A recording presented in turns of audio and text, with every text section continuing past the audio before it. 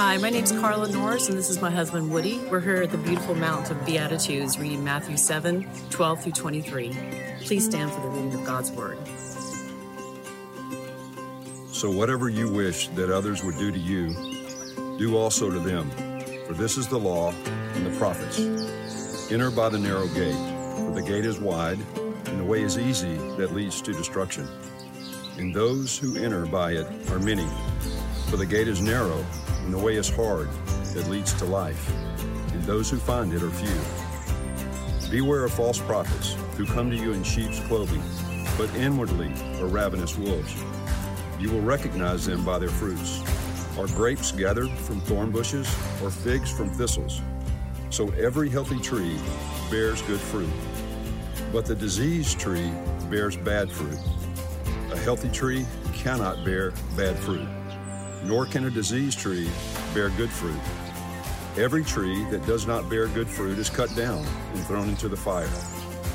Thus you will recognize them by their fruits. Not everyone who says to me, Lord, Lord, will enter the kingdom of heaven, but the one who does the will of my Father who is in heaven. On that day many will say to me, Lord, Lord, did we not prophesy in your name, and cast out demons in your name, and do many mighty works in your name? And then I will declare to them, I never knew you. Depart from me, you workers of lawlessness.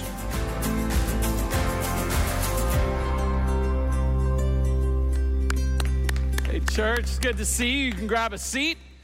I mean that, like it's good to see you. See you. How good is it to be together, right? For you joining online, we are so glad that you are here. Hey, if you got a Bible, you want to grab a Bible that's in front of you or around you, head over to the New Testament book of Matthew. Go to Matthew chapter 7. And we are in week 12 of studying the Sermon on the Mount. And we're calling this the best sermon ever, not because this will be the best sermon ever, but because Jesus is the best preacher ever, and this was probably one of the greatest teachings that Jesus ever gave.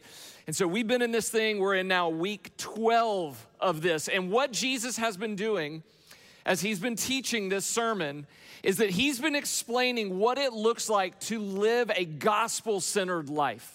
What it looks like to have your life rooted in the good news of the life, death, and resurrection of Jesus. And we are so easy, we're so prone to wander, like that old hymn would tell us. And so Jesus keeps pulling us back and pulling us back and pulling us back to what it looks like to live in a gospel-centered, grace-filled way. Now, here's how Jesus starts today's part. So you have to remember, he's been preaching this sermon, and it's been going on for what we know is 2 chapters now. And then in Matthew chapter 7, verse 12, he says, so. And so when he says so, what he's about to do, he's being a really good preacher. He's about to summarize everything that he's been teaching to this point. Jesus is kind of landing the plane on this sermon, and so he's going to say, okay, listen, if you haven't caught it all, if you dozed off, if you missed a part, let me just summarize the whole thing. And he's going to summarize it in four ways or 4 parts. So he says, so whatever you wish that others would do to you, do also to them. For this is the law and the prophets. Now this little do to others what you would have them do to you is called the golden rule. It's famous, but Jesus didn't call this the golden rule. In fact, it didn't get called the golden rule for about 200 years after Jesus' life. A guy named Emperor Severus, who's a Roman emperor, he had this saying inscribed in gold above his throne. And so people would see it and they would just call it, well, that's the golden rule. And that's how it got its name. And when we read it, it looks so nice and so sweet and so innocent, doesn't it? Just treat everybody the way you'd want to be treated. But it's deceptively sweet. And the question you have to ask is, well, why would Jesus teach us to treat others the way that we would want to be treated? And he's teaching it, remember what I said, he's summarizing the whole Sermon on the Mount in these 4 ways. And so this is one of the ways he's saying, everything you've heard me teach, you can boil it all the way down to treat others the way they want to be treated. That you can summarize, he even says it, for this is the law and the prophets, meaning you could take the whole Old Testament and boil it, in Jesus' words, all the way down to this. You don't have to know all 613 laws that are in the Old Testament. You can boil it down to this one saying. And this wasn't really Jesus' idea. This wasn't like a new thing that he made up. He's kind of paraphrasing Leviticus 19, verse 18. And when he says that, it says, well, love your neighbor as you would love yourself. In fact, later in Matthew, we'll see Jesus gets cornered by some of the religious leaders and they try to trick him and they ask him, so Jesus, what's the number one law? Out of all the laws, what's the number one law? And he goes back to Deuteronomy. We've been studying this for almost 2 years now. And he says, hear, O Israel, the Lord our God, the Lord is one. It's the beginning of Deuteronomy. And then he says, you shall love the Lord your God with all your heart, soul, mind, and strength. And then he tacks on this saying out of Leviticus, and you'll love your neighbor as yourself. And so Jesus would say this saying all the time as a way to summarize kind of everything that was taught in the law and the prophets in the Old Testament. The other reason that he's saying it is, if you haven't caught on, the whole Sermon on the Mount is just Jesus raising the bar and raising the bar and raising the bar and raising the bar to the point where we would just go, Jesus, I can't do this. To which Jesus would say, exactly. So come to me. So come to me.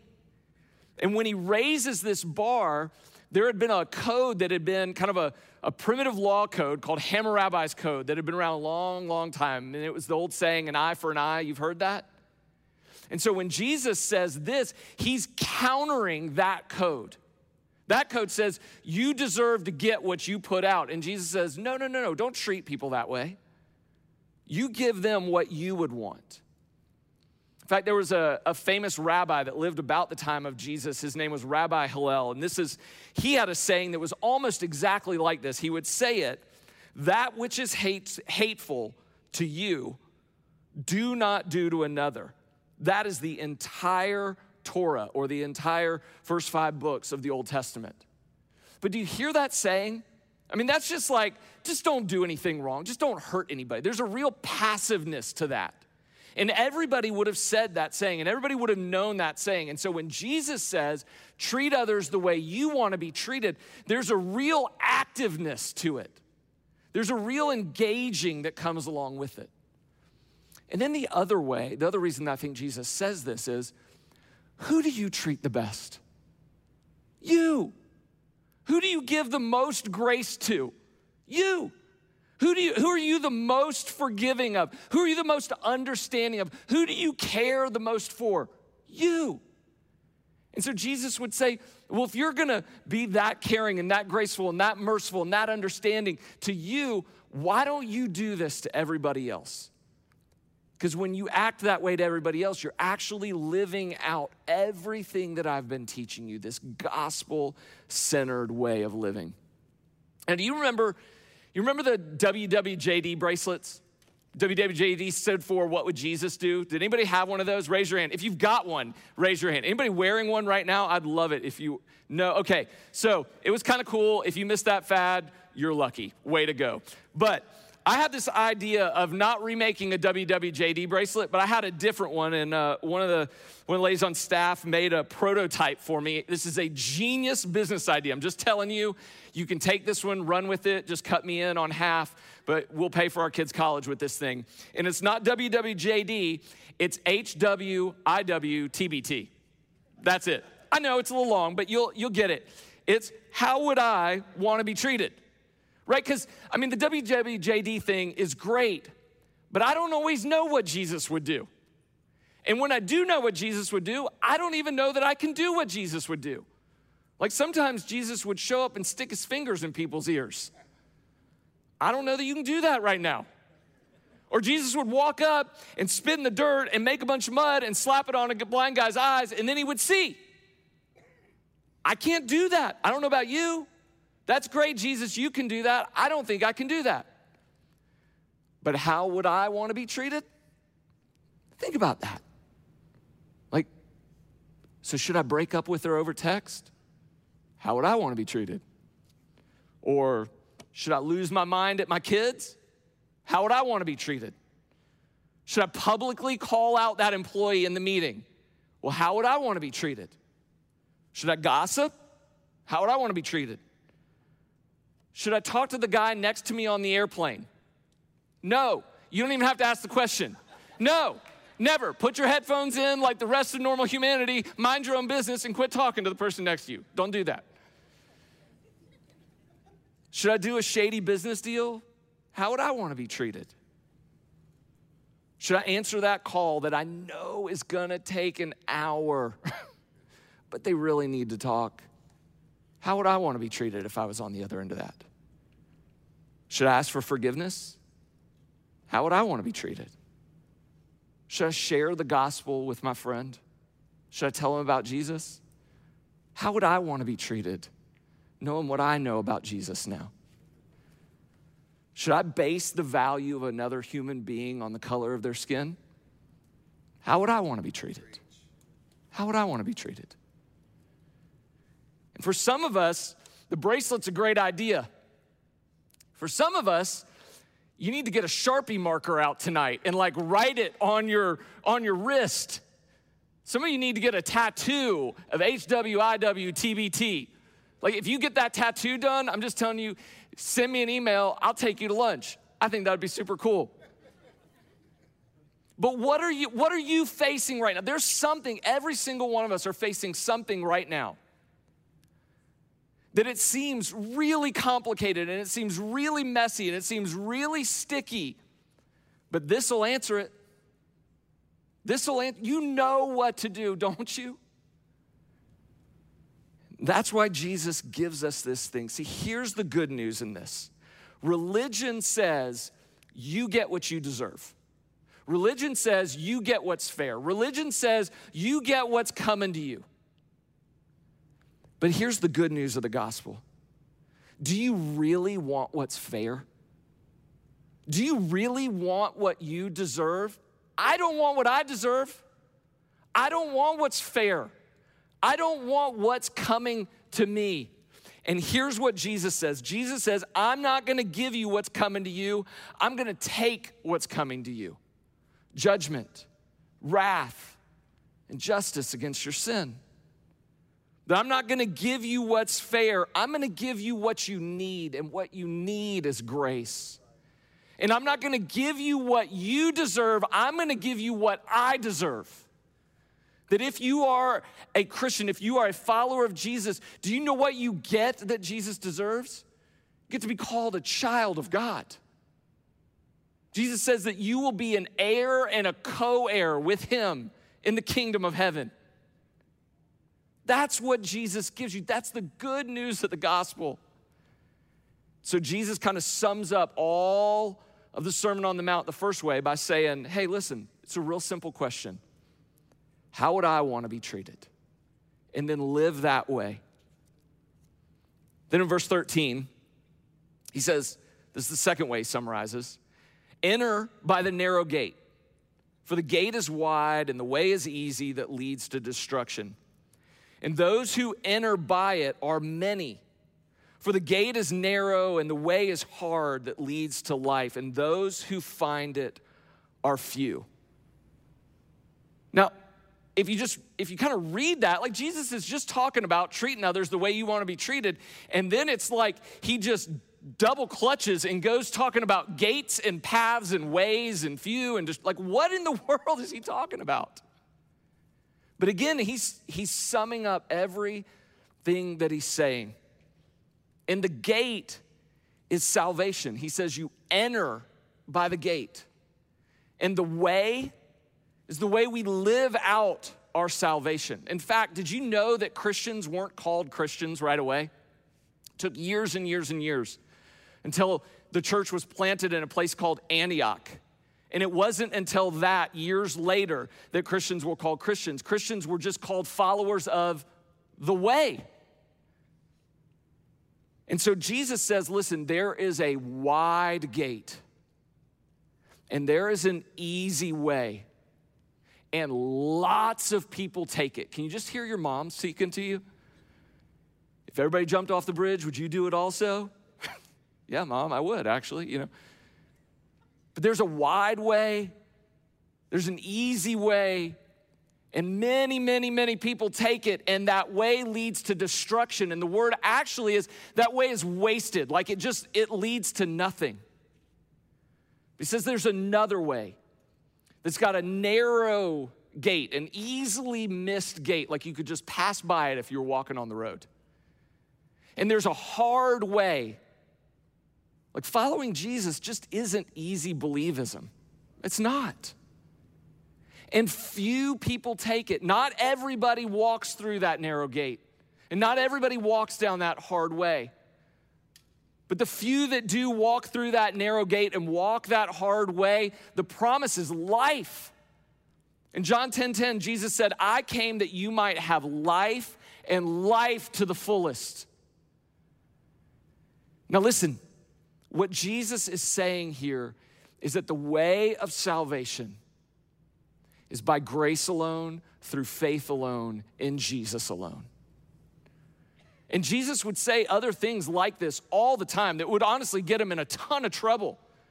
Like in John 14:6, Jesus would say, I'm the way, I'm the truth, I am the life. Nobody comes to the Father except by me.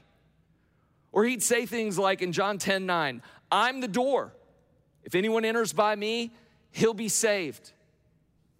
John 11:25, I am the resurrection and the life. And then Luke would say a similar thing. There is, in Acts 4:12, there is salvation in no one else. For there is no other name under heaven given among men by which we must be saved. Now listen, I know what you're probably thinking. It's like, come on, Adam. That is so exclusive. Like that, I mean, that just, how can you say that? How can you be so exclusive about it? I mean, one way it's kind of posed is like, I mean, isn't there just a mountain and there's a bunch of different paths that all lead to the top of the same mountain? I mean, aren't we all kind of finding our way around? Sometimes it's posed like, hey, there's an elephant and then there's three blind guys and one of the guys grabs the tail and he thinks it's a rope. Another guy grabs the leg, he thinks it's a tree trunk. Another one grabs the trunk, he thinks it's a snake. Isn't that so arrogant of you? The only problem is it's really arrogant to say you're the one and everybody else is blind and they can't see. The good news of the gospel is that Jesus comes and opens our eyes. We're not blind. He makes deaf men hear so that we can actually hear and know the way. Or that idea that there's a mountain and it's kind of one mountain and all the roads lead to the same mountain. Here's the problem. Not all religions have the same God, have the same deity. Like Islam has Allah. And Hinduism has at least 330 million different gods. Buddhism doesn't have any gods. New Age, you are God. Atheism, there is no God. Christians say there's one God, Father, Son, and Holy Spirit. We're not even on the same mountain. They all contradict each other about who God is. They all have different views of who God is. And the destination isn't the same place. For in Islam, it's paradise. In Hinduism, you're just trying to break out of the cycle of reincarnation. In Buddhism, the goal is nirvana or enlightenment. In New Age, it's sort of an objective reality. You're trying to break out and not have any reality. In atheism, there is no destination. It's eat, drink, be merry. Get it while you can. Christians say there's a new heaven and a new earth. And then the paths aren't leading to the same place. So you have different mountain peaks, you actually have different mountain ranges, and you have different paths all along the way. Islam would say, listen, there's 5 pillars that you have to follow. There's things you have to work in order to earn your way to get to paradise in order to please Allah. Or Hinduism would say there's karma, right? Karma is you do good, you get good back in the next life. You do bad, it goes really bad in the next life. Or Buddhism would say there's an 8-fold path to extinguish your passions. It's works. New Age would say there's a consciousness that you have to try to attain, a mindfulness that you have to work at in order to reach their version of salvation. Atheism would just say, carpe diem, seize the day, but it's a works-based thing. And Christianity would say, trust Jesus. And so, in a sense, all world religions in some way are the same because they're all man-made attempts to get to God. And they're all attempting to do the impossible. And at the end of the day, they're all leading to a place that's all for naught. But there's really good news. Jesus' way is not another man-made attempt to get to God. Jesus' way is a declaration that he came to us. That in essence, Christianity isn't even a religion, it's a faith. Because a religion is something you have to do in order to earn your way up to God, and a faith is a trust that it's already been done for you. It's fundamentally different. And the good news of the gospel is that we're not trying to make it up a mountain. Jesus said, in fact, there is the mountain, and I came down the mountain to get to you. It's been the entire story of the Bible. God creates Adam and Eve. It goes real well for about a page. Then the wheels come off the entire thing, and do you know what God does? He walks in the cool of the evening, calling out to them. He moves towards them. There's a story in the Old Testament of the Bible. It's called the Tower of Babel. Most of the time, we tell it as a way to like, here's how all the languages of the earth happened. But really at the heart of the story of the Tower of Babel is that the people were trying to build a tower in order to attain their way to God. They were trying to show how great they were, that they could get closer and closer and closer to God. And God was like, that's not the game I'm playing. And he knocks it down. Because God's saying the game, the thing that I'm doing is not you get to me, it's me come to you. Every Christmas. I love presents. I love the decoration. I love the music. I love the food. I love everything there is about Christmas. But Christmas at the root is a radical declaration that God did everything necessary for him to be with us. That he came to us in Jesus. Christianity is not be good enough to get up to God. It's that God came and condescended and came to us. And then if you go to the very end of the book of Revelation, the way this whole thing all comes together, here's what John writes in Revelation 21, verse 3. Now the dwelling place of God is with man. He will dwell with them, and they will be his people, and God himself will be with them as their God.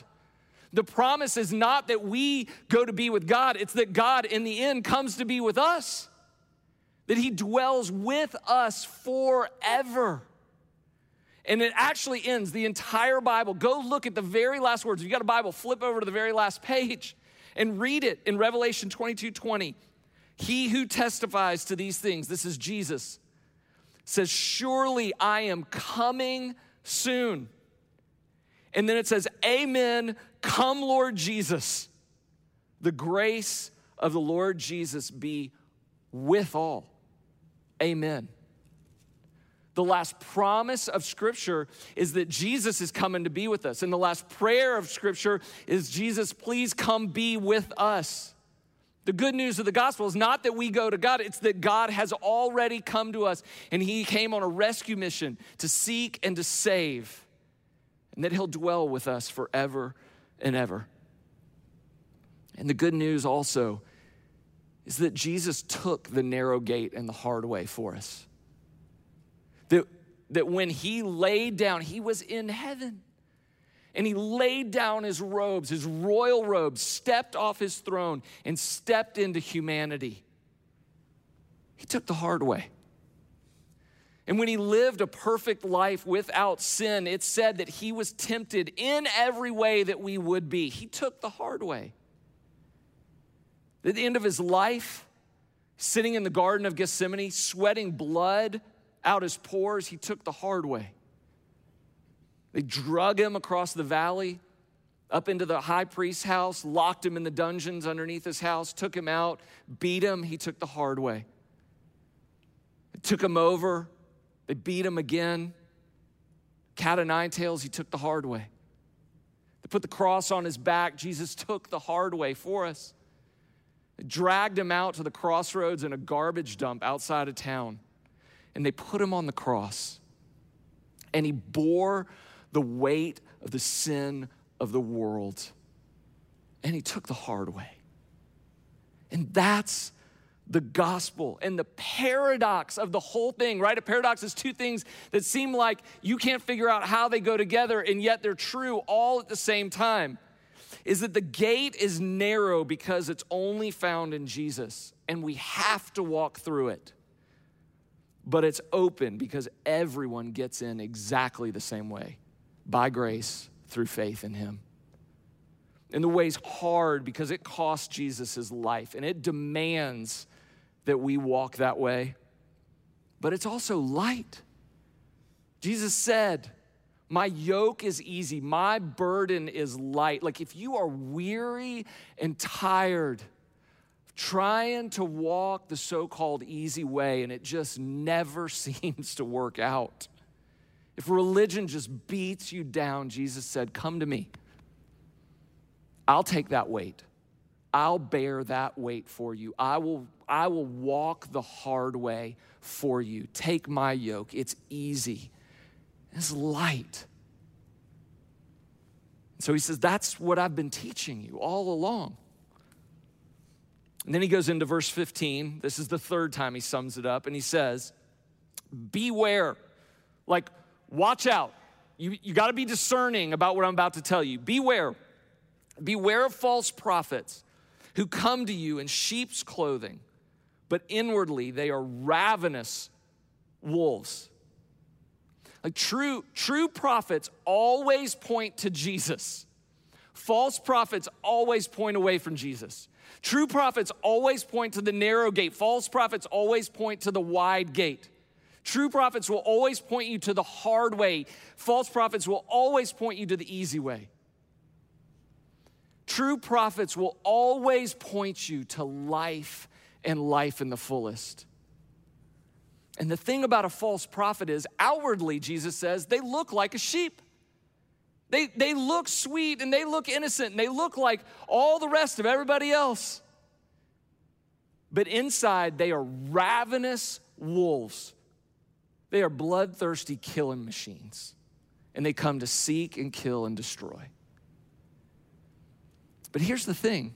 I think it's easy to think about false prophets as like, oh, those people that preach false doctrine, and that is true. But here's the thing that I thought about this week. I can be my own worst false prophet. Can't you? I mean, can't you? I can point myself in the easiest way possible. I can diminish the call of Jesus for my convenience and my comfort so easily.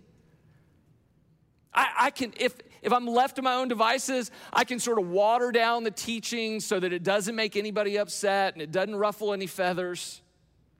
And I can be my own worst false prophet.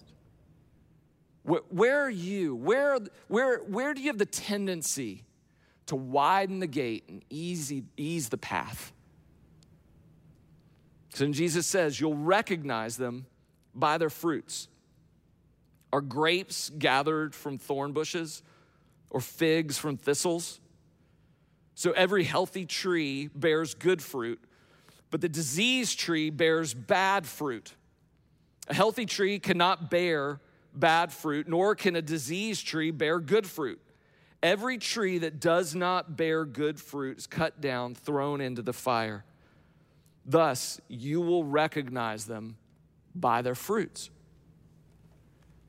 Bugs Kristen, my wife, to no end. When I eat like a piece of fruit, I'm like, this is the best apple. Do you see how crunchy this apple's so mealy? Or like, taste this strawberry. And she's like, I know what a strawberry. I'm like, no, but it's really sweet. It's really good. These are the best grapes I've ever had. She's like, stop. Bugs her. Jesus is saying, you want to know whether you're entering through the narrow gate and hard way, whether you got a true prophet or a false prophet working in your own heart or around you, you look at the fruit. Not at the size of the fruit, not at the amount of the fruit. You look at the quality of the fruit. Paul, in the book of Galatians, he's writing to a brand new church, a church plant. And in Galatians chapter 5, verse 19, he starts and he's going to explain what bad fruit is and what good fruit is. He'll call bad fruit the works of the flesh. He'll call good fruit the fruit of the Spirit. And so this is what he says starting in verse 19. Now the works of the flesh, so bad fruit, are evident, meaning it's wide, it's easy. You'll see lots of people doing this. The works of the flesh are evident: sexual immorality, impurity, sensuality, idolatry, sorcery, enmity, strife, jealousy, fits of anger, rivalries, dissension, divisions, envy, drunkenness, orgies, and things like these. I don't even know what goes in that junk drawer. Like things like these. What else is there, Paul? And then he says in verse 22, but the fruit of the Spirit is love, joy, peace, patience, kindness, goodness, faithfulness, gentleness, and self-control. If you want to know where God is leading, the Spirit of God will always lead you in a direction that produces the fruit of the Spirit. You'll always act in a way that produces the fruit of the Spirit. It'll lead you towards the fruit of the Spirit. God will never lead you towards works of the flesh. One of the things that I love about our pastor is that you can see the fruit of the Spirit in Pastor Joby. Like you can see it. You can see a joy of the Lord in him. You can see a love and a kindness that runs deep. You can see it in our elders. You can see it in our other pastors around here. And it's one of the things that I love. And John the Baptist says in Matthew chapter 3 that we should also produce a fruit that's in keeping with repentance. That it's not that we're all perfect, but when that we aren't producing that fruit, that we would repent and that God would produce a fruit out of that repentance. And that's a good fruit. And the world will say, you know what? You work real hard and you produce your own fruit. And Jesus says, no. You come abide with me. You come stay with me. You come sit with me. You come rest with me. You come spend time with me. And I will produce a fruit in you that you could never produce on your own. And the good news of the gospel is that Jesus is our good shepherd. You know, shepherds have a hook, a crook, right? And on one end, it's got a big hook, and that hook is for reaching out and grabbing lost sheep and pulling them back in. And then the other end of the stick is for beating off wolves. And Jesus is our good shepherd. And he pulls back in lost sheep. And on the cross, he beat down the ravenous wolf of Satan. And he killed him and he destroyed him. And he rose from death in victory. And Jesus is the perfect prophet. He is the true prophet. And then Jesus goes on in verse 21. And he says, not everyone who says to me, Lord, Lord, will enter the kingdom of heaven, but the one who does the will of my Father who is in heaven. On that day, many will say to me, Lord, Lord, did we not prophesy in your name and cast out demons in your name and do many mighty works in your name? Then I will declare to them, I never knew you. Depart from me, you workers of lawlessness. Can I be honest with you? This scares me to death. I'm a professional Christian. Like, I've been in ministry for 24 years, full-time ministry. I got like titles in front of my name and letters after my name. I used to know Greek and Hebrew really, really well. Not so much anymore. It's been a minute. I know lots of Bible. I know lots of theology. I mean, I've been there. We prayed for people and watched them get healed. And I imagine God going, that's great, Adam. You know lots of Bible? So does Satan. You know lots of theology? So does Satan. Satan seems to be able to move demons around just fine. Good for you. You prayed and miraculous things happened.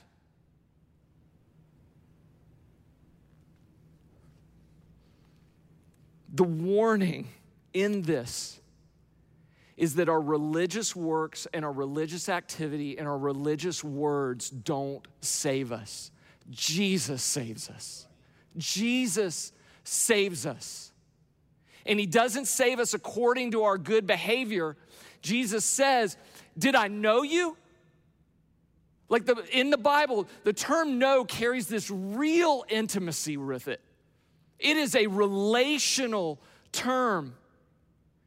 That Jesus would say, do I know you? Like, it's not knowing about, it's trusting in. Like, religion would say, know a bunch of religious teachings. And Jesus would say, know me. And religion would say, act right. And Jesus would say, love me. And religion would say, believe some information about Jesus. And Jesus would say, no, believe in me. And religion would say, bank it all on how good you can act. And Jesus would say, no, bank it all on how good I act. And so the question for every single one of us is, do you know him? Do you know Jesus? And does Jesus know you? Does he know your heart? Do you love him? Do you treasure him? Is your greatest joy found in Jesus? Do you know how good he is? Do you know that he came on a rescue mission for you? Do you know that Jesus did that for you? I mean, can you imagine standing before God and he looks at you and he says, that's great. You said, Lord, Lord. And you went to church all the time and you did lots of religious activity all the time. Good for you, but I didn't know you. Depart from me. You don't have to ever hear that. You don't ever have to live in fear of hearing that. You can live with the assurance that you will stand before God and you will hear, well done, my good and faithful servant. You can live with the assurance that you will hear, come on, come sit at this banquet table with me forever. Come here. Come sit on the throne next to me and rule and reign. Come here. Come be an heir and a co-heir with my son, Jesus. Come here, my child. Come here. You can live with that assurance. And it's not based on what you've done. It's not based on your religious works. It's not based on your activity. It's not based on you trying to earn your way up to God, but knowing that God made his way down to you. It's walking through the narrow gate that Jesus walked ahead of you and opened up for you. Do you know him? Do you know him? Do you know him not as Lord, Lord, but as Savior and Lord? Do you know him as the one that created you? The one that knit you together in your mother's womb? the one that counts the hairs on your head? Do you know that he knows every breath that you take and every day that you will live? Do you know that he knows that about you? Do you know that he came and lived the life that you and I should have lived? Do you know that he came and died the death that you and I deserve to die? Do you know that they put him in a tomb and 3 days later, death couldn't hold him and he got up out of the grave? And he walked around for 40 days saying, if you would confess with your mouth and believe in your heart that I've been raised from the dead, you will be saved. You will know on the day that you can stand before God and hear, I know you. I know you. You don't have to live in fear. You can live in assurance of the promise of Jesus if you will know him. And so right now, I want to give you the opportunity. If you have never said to Jesus, Jesus, you are my Savior and my Lord. I want to know you. I want a relationship with you. I want to bank everything on you, not on me, on you. I want to accept that you came for me on a rescue mission for me. If you've never done that, I want to give you that opportunity right now. And there's nothing magical about it. Raising your hand doesn't do anything, but it's your heart. Would you say to Jesus, Jesus, I want to know you, and hear him say, I know you, my child? Would you bow your heads right now and pray with me? And if for the first time, if you want to know Jesus as your Savior and your Lord, right now, would you raise your hand? If you're in this room, would you raise your hand wherever you are? If you're joining us online, look at the person next to you and say, I just want to know Jesus for the first time as my Savior and my Lord. And live with the assurance that you are his child. Heavenly Father, I thank you. I thank you for Jesus. I thank you for the teaching of the Sermon on the Mount. I thank you that you came not to just give us good tips and good tricks and good methods to be better versions of ourselves, but because of your richness and mercy and your love for us, that while we were dead in our sins, you made us alive together with you. Lord, we can't do it. Only you can. Only you can speak life into these dead bones. And so, God, I thank you for the life that you have breathed into people today. So, Lord, may we respond in worship. God, as we sing to you, would it be a declaration that we love you and that we know you?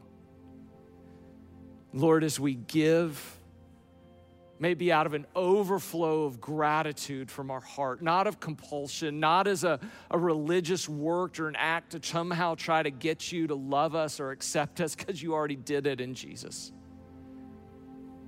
And Lord, as we pray, would you just hear the gratitude? Would you hear the love? Would you hear the repentance? And would you bear fruit of repentance in that? Lord, we love you. We worship you. We sing to you. We glorify you. We honor you for the life, death, resurrection, and assurance of salvation in your Son, Jesus. We pray it in his good name. Amen. Would you stand and let's worship together?